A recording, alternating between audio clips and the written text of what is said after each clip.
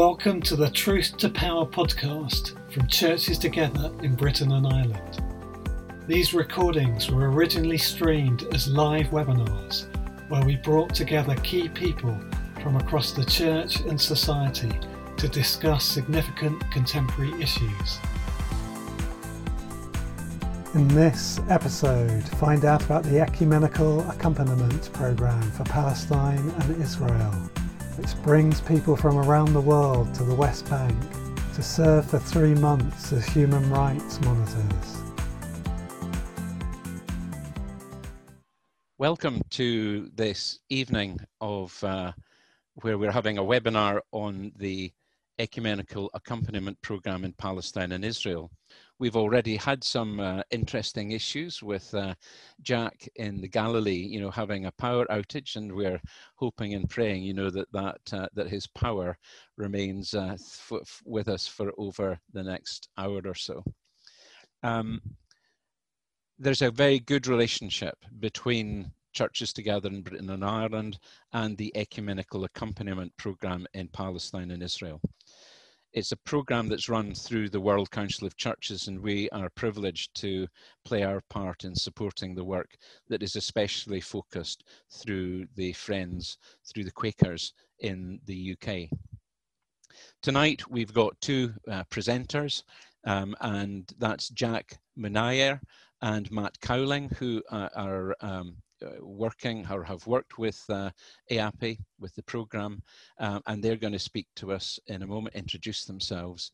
And the thing I would say before we begin, that this is a topic, the Middle East is a topic that brings forward very big responses, and I would ask everyone in their questioning, in their question and answer session, to be respectful and to ask questions that are appropriate. I'm going to ask Jack and Matt if they just very briefly introduce themselves in sort of 10 or 15 seconds, just say who they are and where they're from. Hello everyone, I'm Jack Minayer. I'm from Jerusalem originally, and I'm the local program coordinator for the EAPI program. Thanks, Jack. And Matt? Thanks very much, Bob. Yes, my name's Matt. I was an ecumenical accompanier earlier this year. I'm in Bedfordshire, and very happy to be here. Thank you. Brilliant. Okay, we're going to have a great evening, and the guys are going to make some presentations, and I hope certainly by 7:30 that we will have lots of time for question and answer, and I will be moderating that session and putting the questions through to Jack and to Matt. So, Jack, I think you're going to go first with your presentation, so please God, that the power stays with you in every sense of the word, and that we're able to see your excellent presentation, please. Thank you, Bob. And thank you everyone for joining. I'm going to be answering basically 2 questions about the EAPPI program. The first is, why do we need a program like EAPI in Israel and the Palestinian territories in the first place? And then what are the basics that EAPI does? What does EAPPI do? And the context that we're speaking of is the context of a land that more or less throughout territorial disputes and conflicts should have ended up looking a little bit like this between the Israeli side and the Palestinian side, the Israeli being in dark green and the Palestinian territories sort of meant to be in orange. This is what a lot of people refer to as a 2-state solution. However, in 1967, Israel conquered and occupied the Orange territories, which is why we refer to them as the occupied Palestinian territories. So just before we jump forward to why we need EAs on the ground, it's important that we ask the question, well, what is an occupation? And an occupation is the effective control by asserting ruling power over a territory which is not under its formal sovereignty. And oftentimes when an occupation sets out, it sets out with a clear set of goals that it is meant to achieve. So for example, in the picture below, the United States, along with other countries, including the United Kingdom, invaded and occupied Iraq in order to find allegedly weapons of mass destruction. So this is a good example of what a military occupation looks like. However, it's not quite clear in the Palestinian territories. And this is for this reason. A military occupation is meant to be temporary. In our situation, that hasn't been the case. It is generally speaking a legal method in order to achieve goals. It is administrated by a military entity. It is meant to protect the rights and laws of the people that are being occupied, and it cannot change the status of the land that it is occupying. So then the question is, well, are the Palestinian territories occupied under international law? And there are 25 Security Council resolutions which reiterate the fact that these territories are indeed occupied. We also have the International Court of Justice, the ICJ advisory opinion on the wall, which states that this land is occupied. So while technically they are occupied, the reality is very different. And in EAPPI, we will oftentimes refer to the situation as not just an occupation, but a de facto annexation. And we'll cover that again in a little bit. The reason why we say it's not really occupied is because of settlements. Settlements are Israeli towns and enclaves that are dotted all across the West Bank territory. And this is illegal under international law. And as of right now, there's over 500,000 settlers living inside the West Bank. This is a map which spreads out the settlement areas. So the blue areas are officially sort of recognized by the State of Israel settlement outpost, and the purple ones are unrecognized. And this is where the more or less 500,000 people live. And this creates a lot of issues, as this population is living right next to the Palestinian population. And it's sort of an obstacle to have one cohesive future Palestinian state with so many settlements present. Settlements will oftentimes then restrict the Palestinian population with checkpoints. Most of the checkpoints in the West Bank restrict Palestinians from accessing other Palestinian territory, but there are also checkpoints which restrict Palestinians from accessing Israel. And this creates quite a few human rights issues. Secondly, there are demolitions and property confiscation all across the West Bank, as Palestinians in over 2/3 of the West Bank must acquire Israeli permission in order to build. 98.4% of these permissions are rejected by the Israeli authorities. Palestinians build anyway, and oftentimes face demolitions and confiscations. Demolitions are also used as collective punishments against the population when there are clashes between Israelis and Palestinians. We also see the confiscation of medical facilities, whether they be tents or otherwise. The picture you see right now is the confiscation of a medical tent in the Jordan Valley that was meant to serve particularly the rural population, the rural Palestinians living in the Jordan Valley, who have access to very little healthcare. And this confiscation happened during the Corona pandemic. So it's very difficult for Palestinians to have access to their basic rights and needs in this situation. Furthermore, in some of the settlements, there's quite a lot of settler harassment of the Palestinian population. This is oftentimes done under the protection of the Israeli military, as this photo indicates, where settlers will come and disturb Palestinians or attack Palestinians who are taking their sheep to graze in fields, who are picking olives, as is happening right now across all of the West Bank at this time of year. If Palestinian children are on their way to school, oftentimes you might have settler harassment. And Palestinians don't really have a remedy to this issue. In other words, they can't simply call the police because Palestinian police can't interfere in these situations. They can't call a Palestinian military, as there is none. And oftentimes when they call the Israeli military, it does not help, as they are perpetrators oftentimes themselves. Therefore, Palestinians feel very much choked without solutions when they face this type of harassment. We also have oftentimes violent military and police harassment of Palestinians across the West Bank, where again, any attempt to try and find a remedy to an injustice that has taken place is met with very little success through the Israeli court system and otherwise.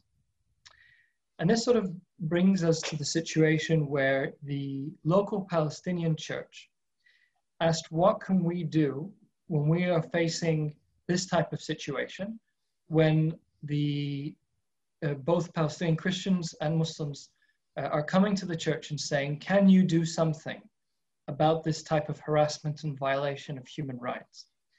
And so the heads of churches, the Palestinian heads of churches came together along with the World Council of Churches and basically said, let's come up with a response that is both based in human rights and international law, but is also biblical. And this model was taken as Jesus as an accompanier. And when we read through the New Testament, we see that Jesus accompanied people where they were in their life. He accompanied people that he met as they were going through their daily struggles. He walked shoulder to shoulder with people, whether it was lepers or whether it was the Samaritan woman. Jesus most often accompanied the poor and marginalized. And in this way, Jesus showed solidarity with humanity. Therefore, the EAPPI program is built very much on this, where we try and bring internationals who can walk shoulder to shoulder with vulnerable populations and be in solidarity with them and affirm their humanity. So what do EAs do based on this model? Well, as I mentioned, the checkpoints are a major issue for human rights violations, and EAs, or ecumenical accompaniers, will monitor checkpoints to see how soldiers are treating people as they try to go through. And you can see the EA here in the corner, just watching and observing. And what a lot of the local population reported is that if you had an international accompanier present, the soldier would oftentimes change his behavior and treat people perhaps slightly better, perhaps will let them go through a bit quicker rather than arbitrarily stalling them. And so we have EAs monitoring major checkpoints all across the West Bank. Some of the worst checkpoints that we have will oftentimes reject people because their shoes are too white, or they have too many sandwiches in their bag, or as one of the cases that we recorded at the end of last year was a man had too many daughters, and then he was rejected from going through the checkpoint. So EAs will oftentimes monitor the checkpoint. And this success that we had then expanded to other areas. There's also school runs where ecumenical accompaniers will go with children through checkpoints where their parents might not be allowed to or may not be able to because they have work in other areas. And according to our research with the people that we accompany, boys recorded 50% less violent encounters with soldiers and settlers, or harassment, when they had an EA present, and girls recorded 100% less harassment when an EA was present. Sometimes they will be in urban structures like this, but sometimes EAs will accompany children in rural areas where children have to walk very far in order to access the closest school, oftentimes followed by military personnel, which is why we try and have EAs present to document and make sure that no harassment takes place. EAs will also accompany shepherds and agricultural workers as they try and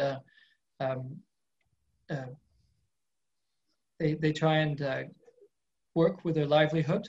And this time of year is particularly sensitive with the olive harvest, which is oftentimes met with severe harassment by settlers. So EAs will oftentimes attempt to be there to document and be a deterrent for settlers to harass. A lot of the information that we acquire through EAs is documented in a database and is shared with stakeholders such as the United Nations and others, who can then advocate and use their statistics to shed light on what goes on under the occupation. We also support the local church and peace activists, whether they be Israeli, Palestinian, international, or otherwise. EAs will also have extensive time to spend with Israeli partners to try and learn as much as possible about the Israeli population, the Israeli side, whether this be with the ultra-Orthodox community, with national religious activists, so that when they come home, they have as broad a picture as possible about the different types of populations and opinions that we have here in Israel and Palestine. Perhaps the most important thing that an ecumenical accompanier does is advocate for a just peace. Through the experiences that they have here, the things that they witness and document, they're able to carry people's stories and voices back to their home countries in a way that perhaps those voices would not normally reach through the mainstream media. Therefore, the biggest change that we aim for in the long run is advocating for the human rights, for the rights of vulnerable Palestinian communities, and for a just peace for both Israelis and Palestinians. So just some final thoughts. The EA's first-hand accounts are unique and give insights to the lived experience of people living under occupation. If we want to advocate for a just and peaceful solution, we need to remember the human rights of the people in this land. And if those are not upheld in whatever deal of the century or peace agreement that is made at the high political end, we won't have a real just peace. And lastly, vulnerable Palestinian communities today are under the threat of annexation. Now, there was an announcement by the Israeli government that they were planning on annexing the Jordan Valley, which would have been a huge segment of the West Bank, in July. That didn't follow through for a variety of different reasons, which we can go into later. But annexation is still going on today. Palestinians are continuing to lose land. New settlement outposts are appearing on a regular basis with the absence of international protective presence. And there is a real concern that soon any sense of two-state peaceful solution will no longer be possible if Palestinians are annexed into some form of sub-state or under the Israeli authority. Matt is going to share more about this, I'm sure, about his experience of not only witnessing human rights violations and accompanying the Palestinian population, but also what does creeping annexation look like? What does a de facto annexation, how does that impact the everyday sort of person in the occupied Palestinian territories? So I'll stop here and thank you all for listening. Thank you, Jack. You know, that was an excellent presentation. Lots of power, very strong images, as well as, you know, strong sentiments and strong words. So thank you very much indeed for that. I'm going to ask Matt to build on that very solid foundation that Jack has provided. So over to you, Jack. Over to you, Matt. Thank you very much, Bob. I hope everyone can see my screen okay like that with my cursor on the right. It's brilliant. Okay, so thanks very much, Jack. Yes, so EA's witness life under occupation. We engage with local Palestinians and Israelis to urge for a just peace. And we do presentations like this in order to change the international community's involvement in the conflict and urge them to act against injustice in the region. Now, I was an ecumenical accompanier in January to March this year, based in a place called Tulkarem, which is in the north of the West Bank. You can just see my cursor on the right here. Now, my presentation is going to demonstrate what EAs do and continue to talk about de facto annexation and the dangers that presents people in the region. Now, the West Bank is actually pretty small. This is it on superimposed onto a map of the UK. So just coming out of London, just a few hours up, perhaps up the A1, and you'll get to Peterborough. So only a few hours. That gives you a sense of how big it is. Now, why does this matter to us? Now, simply, there are vulnerable communities that need our support more than ever right now. And as you'll see, this is not only an ongoing issue, but something that has been made all the much worse by the coronavirus pandemic. So it's very urgent we act now. One of the people that I spoke to was a man called Taisir. Like millions and millions of people around the world, Taisir was forced to stay inside during the coronavirus pandemic. However, Taisir isn't just locked down because of coronavirus, but something else too. Something else that has been affecting him, in fact, for several years. Speaking to Taisir in February, he said to me, "Only God can help me now." Taisir has 7 children and a wife at home, but instead he's forced to stay here. This is his place of work. This is a place for animals. He's a farmer. The building on the left-hand side, you can see my cursor behind the fence, was destroyed by illegal Israeli settlers. Now, these are Israeli civilians that live inside the West Bank. This was destroyed last year in July. Taisir rebuilt it, only to be destroyed again by the same group of individuals that live in the settlement behind him, Lashem. Taisir's son is with him too, and his wife brings them both food regularly. He tells me that he's locked down not just because of the pandemic, but 24/7 in fear the illegal settlers will come, destroy everything, steal his land, because they have told him that in fact it's theirs to take. Now we can see here, he had around 800 meters squared for his animals. A fence was built through. Now he has around 60 meters squared for his sheep. And this is equated to around £70,000 worth of income lost. Now, Jack has touched on this, but what and where are legal settlements? Now, in 1967, when Israel occupied the West Bank, winning territory in the Six-Day War from Jordan, since then, large numbers of Israeli civilians have moved into the West Bank and established illegal settlements. And you can see on the map on the right-hand side. Now, this land is intended to make up the future of the state of Palestine. And around, I believe in 2019, there's around 132 settlements, covering around 40% of the land of the West Bank. Now, who are settlers exactly? Well, as Jack said, there's over 500,000 illegal settlers living inside the West Bank. Now, the majority of these settlers are seeking a better quality of life and move to the West Bank because of the advantages inside the West Bank over Israel. This movement of Israeli civilians has been facilitated with the political, military, and financial support of the Israeli government. So, for example, housing has often been subsidized by the government, education, as well as businesses receiving income tax breaks. This is a man on the photo of the left, a man called Abu Omar, who's very keen to show me a new settlement development near his home. Now, why does this matter? Why am I talking about illegal settlements and so on? Now, the majority of settlers do not cause harm or direct violence to Palestinians or Palestinian property. There are a number of settlers who are religious nationalists, believing that God promised them the greater land of Israel and see it their duty to live in it in these settlements. Lashem, the one behind Taisir's farm, is a religious nationalist settlement. Now, a small number of settlers do perpetrate violence against Palestinians, damaging lands, persons, and their property. And you can see here on the right-hand side, from 2009 and 2018, the UN recorded nearly 3,000 incidents of violence. And on the left here, you can see a heat map of where those were taking place. Now, fearing violence against him and his property, Taisir is forced to stay in these current conditions. You can see here, he has beds.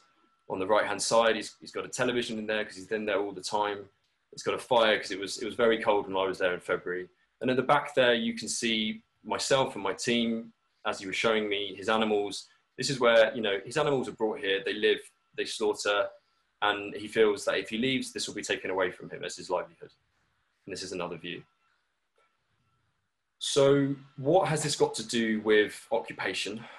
Surely you could say this is a domestic matter between settlers and Palestinians, perhaps. Well, the answer is that the Israeli military do not always deploy in advance to protect Palestinians from settler violence, whereas settlers are often heavily protected. And this is very important because under international law, Israel, as the occupying power, has extensive obligations. Now, to unpack that further, I turn more towards international law. Protected persons are entitled in all circumstances to be humanely treated and shall be protected, especially against all acts of violence or threats. And this is Article 27 of the Fourth Geneva Convention, 1949, which was adopted by the international community to limit the human suffering in times of armed conflict. And this is a key source or part of international humanitarian law, otherwise known as the laws of armed conflict, which applies in situations of occupation. So what do we gather from this article? Simply that Palestinians are protected persons living under occupation, and therefore Israel must administer the West Bank for the benefit of the local protected population and have responsibility of ensuring law and order. Okay, so that's harassment, violence, and so on. But what about settlements? What does international law say about settlements? The occupying power shall not deport or transfer parts of its own civilian population into the territory it occupies, as Article 49. This simply means that settlements are prohibited. So why is this happening? How is the Israeli government continuing to do this? Now, Jack has touched on this, and I'll expand on this a little bit further. Now, on a political level, the Israeli government often refers to occupied West Bank, or to the West Bank, as disputed territory. Now, on a political level, and therefore that humanitarian law does not apply. So therefore, settlements are legal. Now, the reason this political rhetoric is used is that they argued that the disputed territories, when they were seized from Jordan in the 1967 war, were never actually recognized as the legal sovereignty or the supreme power. So essentially, Jordan never had it, so Israel never really occupied it. This is, however, the vast international community disagree with this. And you can look to the advisory opinion of the International Court of Justice, as Jack mentioned. The UK government, the Irish government, and the EU all disagree that with this claim. They believe that humanitarian law does apply and that this is a situation of occupation. Now, what is important is that the Israeli government is often accused of using the disputed territories argument in order to legitimate and further the settlement expansion since 1967. And this is one reason why we can describe it as a de facto annexation. Okay, what does annexation mean? So annexation is the acquisition of territory through the use of force, whether realized in practice and in fact, or known as de facto, or through the formal extension of authority by law, so de jure. Now, both are strictly prohibited under international law. And now, as Jack said, earlier this year, the Israeli coalition government announced plans to formally annex large parts of the occupied West Bank. This would have meant displacing around 50,000 Palestinians, or 1/3 of the land of the West Bank. This was met with opposition around the world, but was backed by the US. Now, this didn't happen from mid-August, and I think we can talk about this a bit later, as there was a peace deal or a normalization between Israel and United Arab Emirates. So the annexation plans were called off. So great, there's no annexation. Unfortunately, that's not the answer.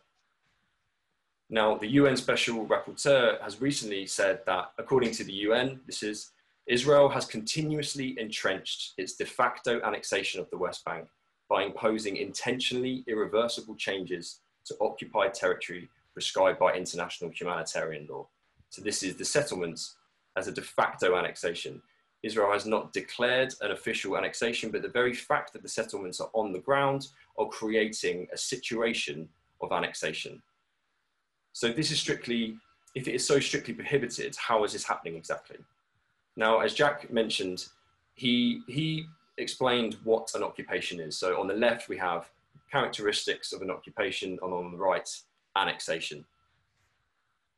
Essentially, this is the longest military occupation in history. So it's such a long occupation that the reality is far from the textbook definition of occupation. Now, if you look to the left, I did say before that on a political level, the Israeli government claimed that they are disputed, that international humanitarian law doesn't apply. But when we look on a legal level, when you look at what the Israeli Supreme Court is doing, they do apply humanitarian law because it's an occupation. So humanitarian law applies because occupation is a legal thing. Now, if you direct your attention to the right, This occupation has been going on for so long. It's a situation which has been described as indefinite, that it has the characteristics of a de facto annexation. So permanency, illegality, and a population under a new state's law. Okay, so what effect does this have on Palestinians? What is the result of this? For people like Taisir, the creeping de facto annexation results living in a dual legal system. On one hand, he is under military rule, under humanitarian law, supposedly temporary and legal. But on the other hand, this looks increasingly more like a de facto annexation day to day. That by the extension and application of Israeli law to the West Bank, that gives privileged legal treatment to settlers.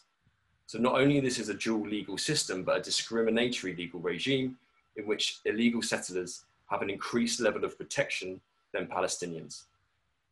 Now, not all Israelis by no means agree with their government, not at all. There have been protests against the annexation throughout the year, which continue to this day, as well as multiple human rights organizations inside Israel that are working against the occupation and the de facto annexation and any further formal annexation in the future.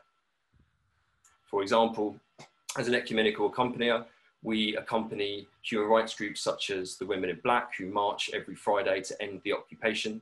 I also got to accompany B'Tselem, an Israeli peace organization, with the monitoring of human rights violations, who look into settler harassment and have cited in the past that the Israeli authorities do not do enough to prevent Israeli settlers from attacking Palestinians, their property and their lands. So as Jack went into this, we report on violations of international law and offer protective presence, but we also give advocacy presentations like this to raise awareness.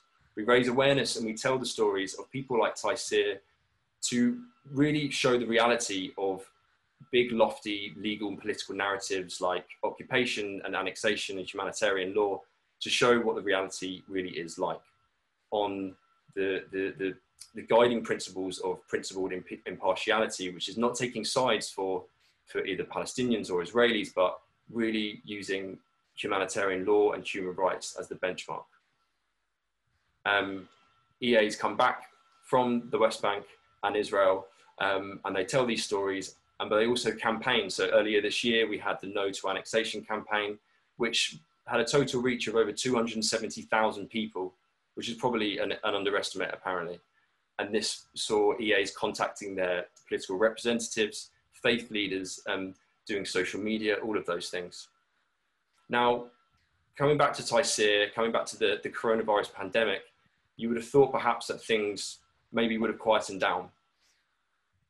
But at the start of the pandemic restrictions, the UN saw a nearly 80% increase in settler-related violence compared to the start of 2020. So this is by all means not going away for Palestinians living in the West Bank.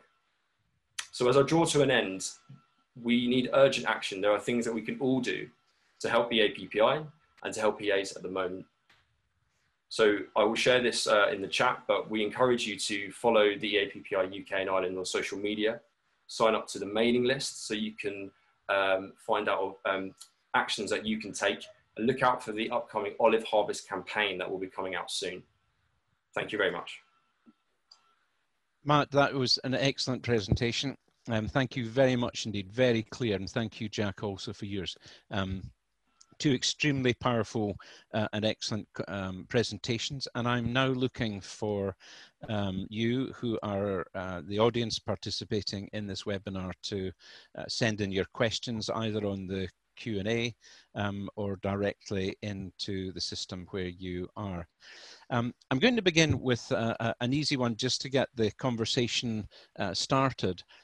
From someone who's applied to be an ecumenical accompanier in Israel-Palestine in 2021, and they're asking Jack, when do you hope to get things, get the program running again? It's a good question because a lot of the local community are asking us the same question. The truth is that we don't know for sure. This pandemic is unpredictable, and we did not expect Israel to be the first country to enter a second lockdown because of what has largely been a mishandling of the pandemic. So we do hope to have the possibility of internationals coming back in after the winter, where we see how the virus reacts and how the population reacts to the pandemic over the winter period. And so we're hoping for a restart this coming spring, but we have to adjust to these events just like everyone else has, and wait and see what happens. Okay, thank you very much.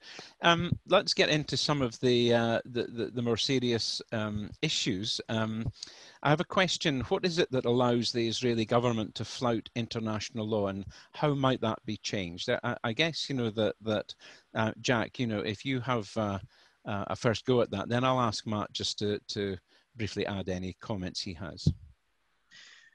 Well, like any legal system, if you have laws that are not enforced, they're not going to be followed. And although international law is tricky when it comes to enforcement, there is the possibility of enforcing it through a coalition of international pressure. And so far, there hasn't been any serious attempts by states, or certainly in the West, to have these laws enforced. And so I think our hope is that to try and educate people coming from all over the world who come from countries that can really have a voice at the table when it comes to this type of international pressure, to change that, so that they do take steps to try and enforce the law and to promote a peaceful solution. I think oftentimes there's a misconception that this conflict is between two peoples, the Israelis and the Palestinians, but this is not the case. There are three parties to this conflict: Israelis, Palestinians, and the international community that have allowed the situation to happen, or have oftentimes actively participated. Very briefly, we also know that there are certain countries that really call the shots when it comes to world politics, or at least have a stronger voice than others, mainly the US, but certainly countries like the UK, international bodies like the EU. And so we have an imbalance of power here when it comes to political allies. Therefore, the voice of EAPPI and others that advocate for international law is particularly important, because if you do not follow international law in this situation, you risk the sort of international law becoming irrelevant across the world, and that would be incredibly dangerous. Okay, thank you for that. Matt, just very briefly, do you want to add anything to that?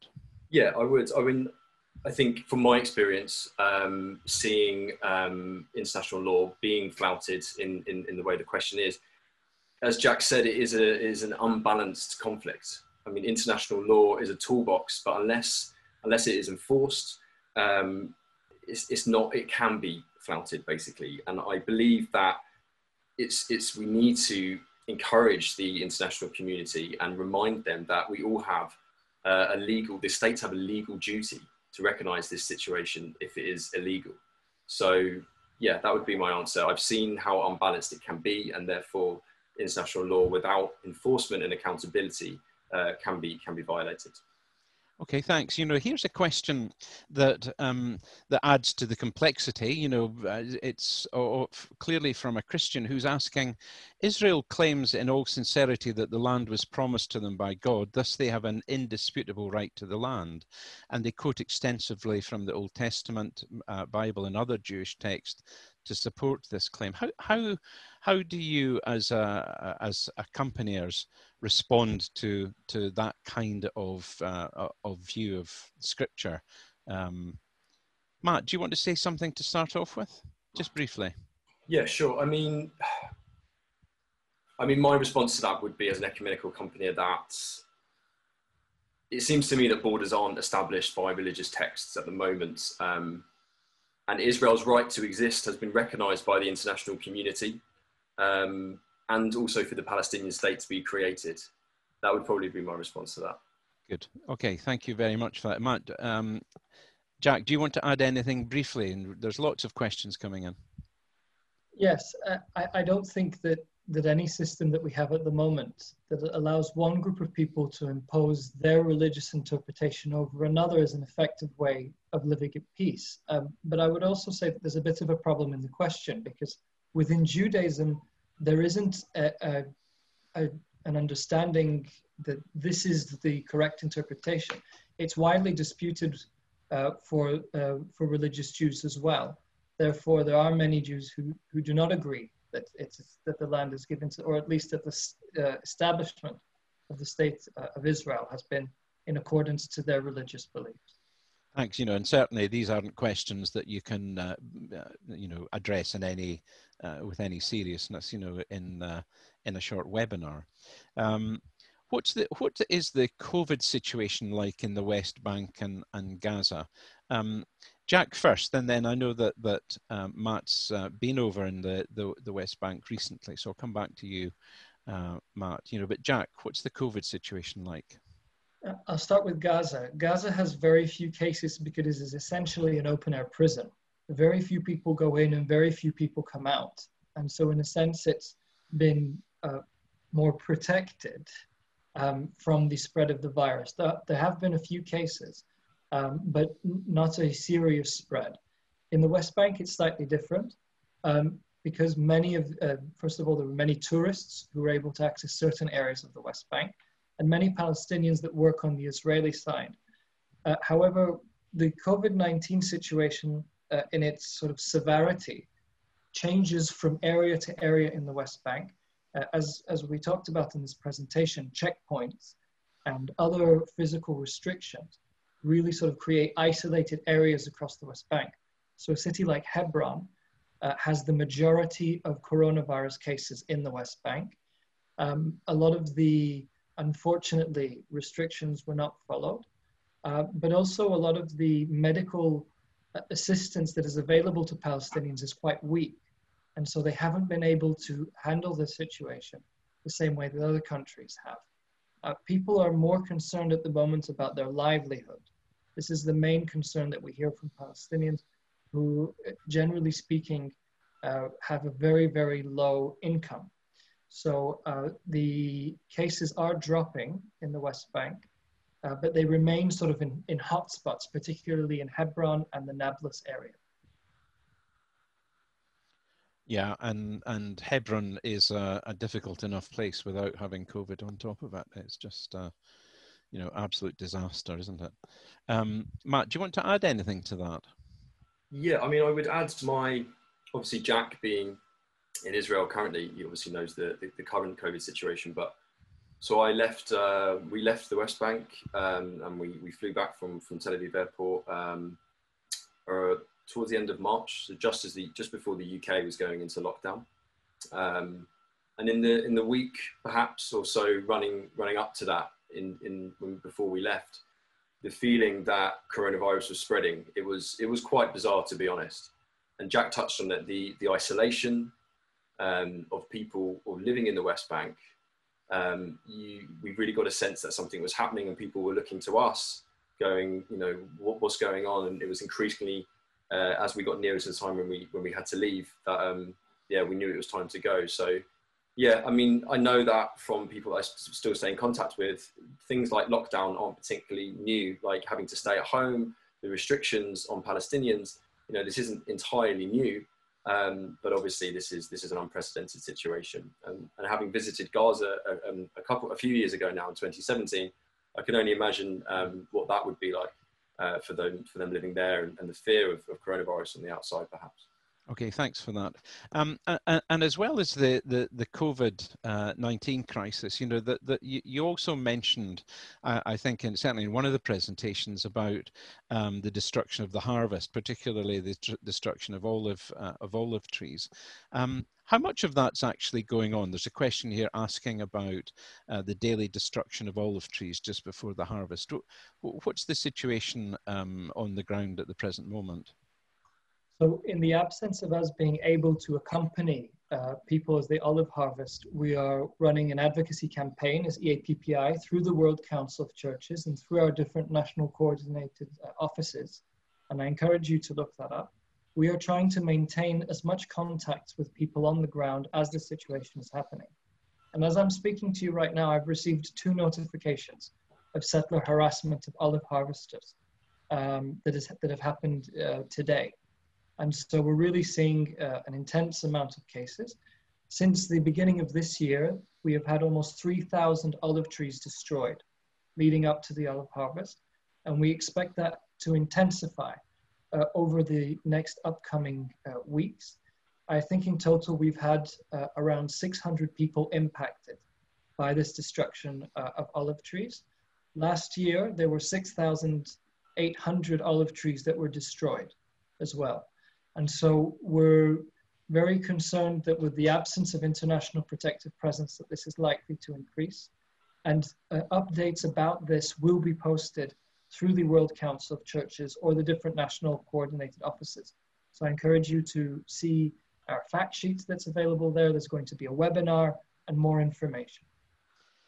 Thanks for that. You know, and just one supplementary, you know, that's being asked there about, does the so-called peace accord with the United Arab Emirates, you know, is that a game changer in any sense of the word, or is that, you know, how do you interpret that as an accompanier? Maybe Jack first and then Matt. That's a very big question, because there's lots of different political influences to why that peace accord is, well, so-called peace accord has taken place. First of all, I think it's rather easy to sort of make peace, or at least normalize relations with countries that you don't really have conflict with. It's the first point. The second thing is, we believe it to be sort of a saving face move because of the failure to reach failure to annex the territories due to largely international pressure. It's a game changer perhaps for a few reasons. One is that it might cause other countries that had previously in the past boycotted any type of relations with Israel to engage again. It might be detrimental for the boycott, divestment and sanction movement that have attempted to advocate for countries to sanction Israel. So that might be a major game changer. And I think it's a major game changer for the Palestinian Authority, because so far their strategy, or lack of, has sort of assumed that this situation is going to continue the way it is. Now this change should, and I hope it does, force them to reassess the way that they're going to engage with their advocacy and with their attempts to deal with the occupation. Okay, thank you. Thanks, Jack. Just in 10 seconds, Matt, do you want to add anything to that? Yeah, I mean, I would add that also that, as I said in my presentation, the effects of the de facto annexation are still happening right now. And regardless of whether there's a formal annexation coming anytime soon, things are happening on the ground as we speak. So yeah, it's very important. Okay, here's a question that's probably for me as the moderator. What is the position of Churches Together in Britain and Ireland with regard to the boycotts, disinvestment and sanctions campaign?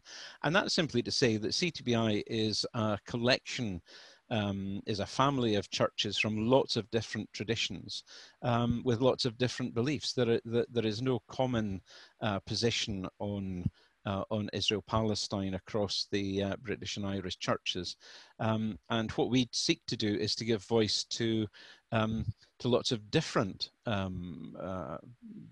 programs and so on, as we are tonight. And, you know, we continue to offer opportunities to people to have voice across the spectrum of opinions.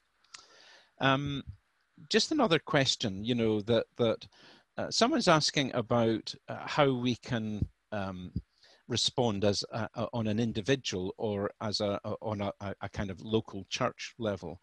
You know, we've seen tremendous reaction to the Black Lives Matter movement, for example, and that's where people are taking on individual acts of solidarity.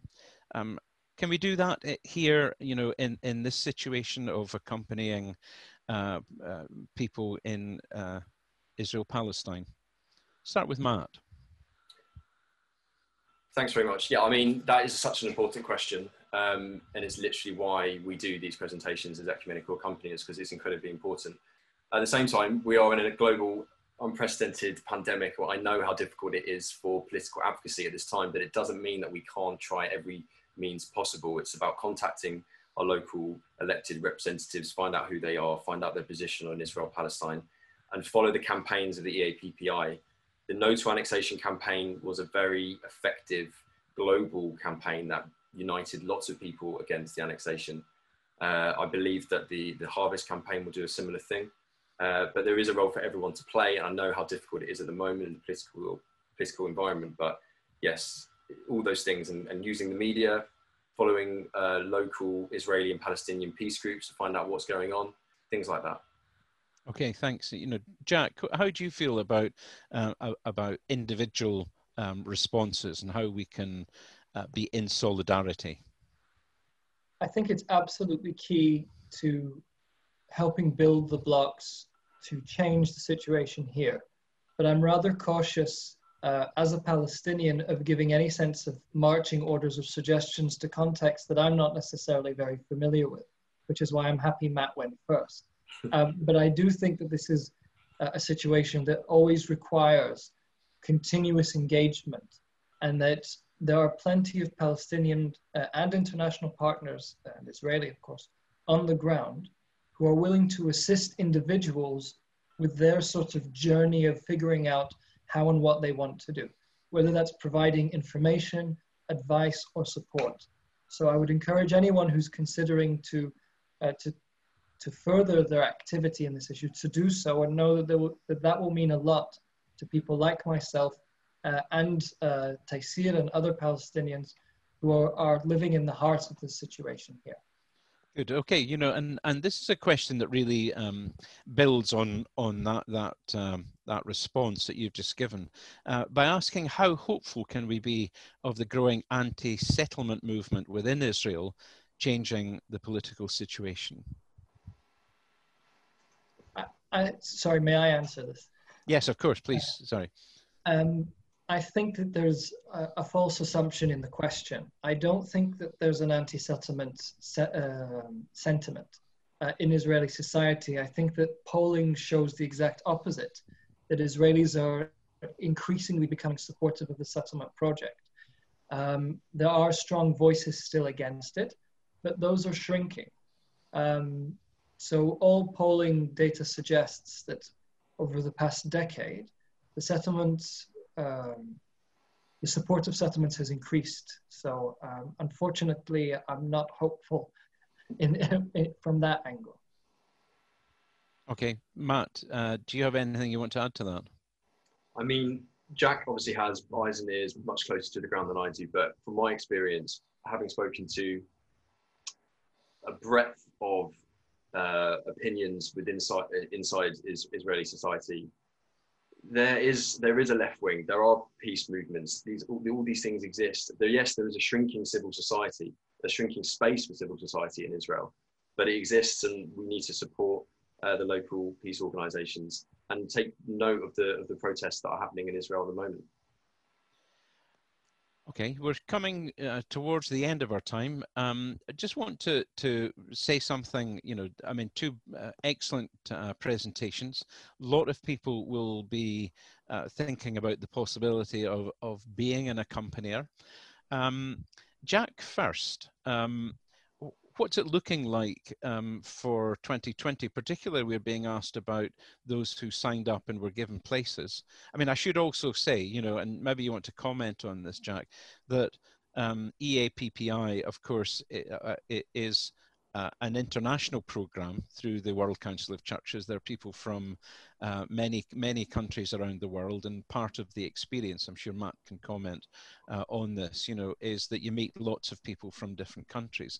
Where are we as we move forward? You know, well, the people who signed up for this last round of accompanying, will they get picked up and then get people back into you know, into applying? What's the story?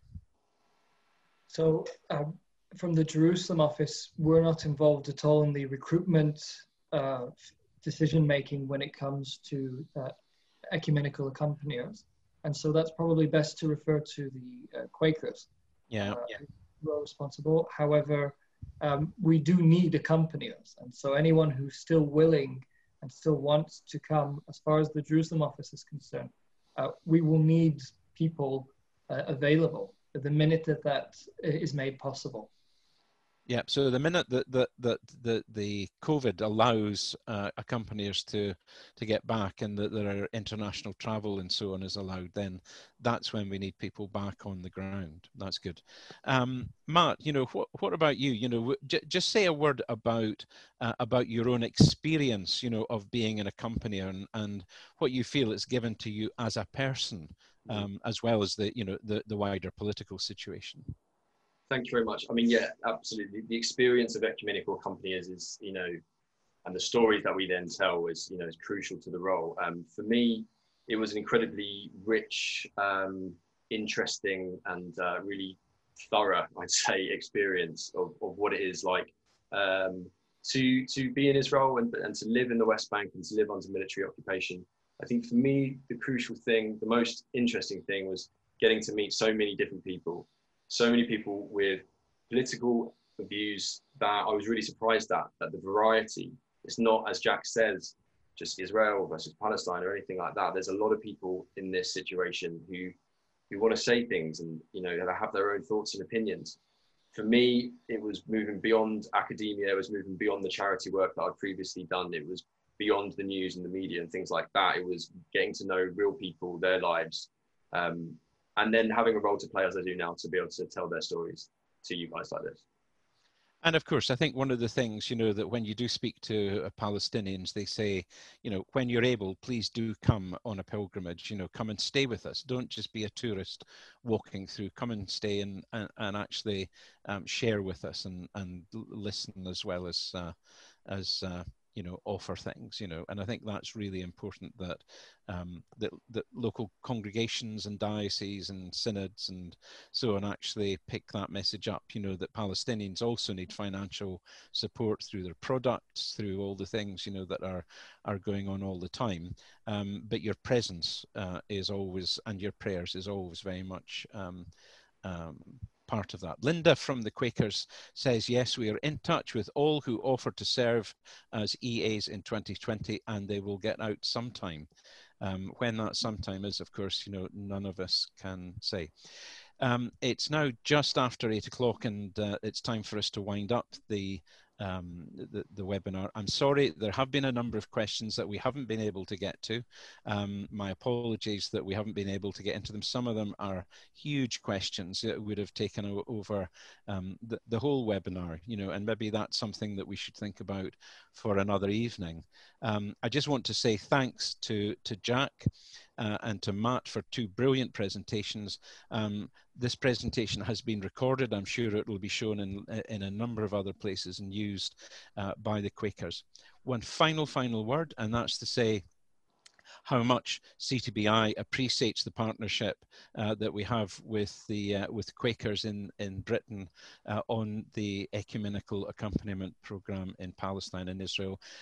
That's a program that we will continue to support, and we look forward to deepening our partnership. So thanks to everyone who has participated. Thanks to Jack, thanks to Matt, thanks to all of you who have been on the call this evening. Have a good evening and stay safe. Thank you very much indeed. Thank you very much. Thank you. Bye-bye. Bye. The Truth to Power podcast is produced by Churches Together in Britain and Ireland. The music is by Nikolai Heidlas, used under a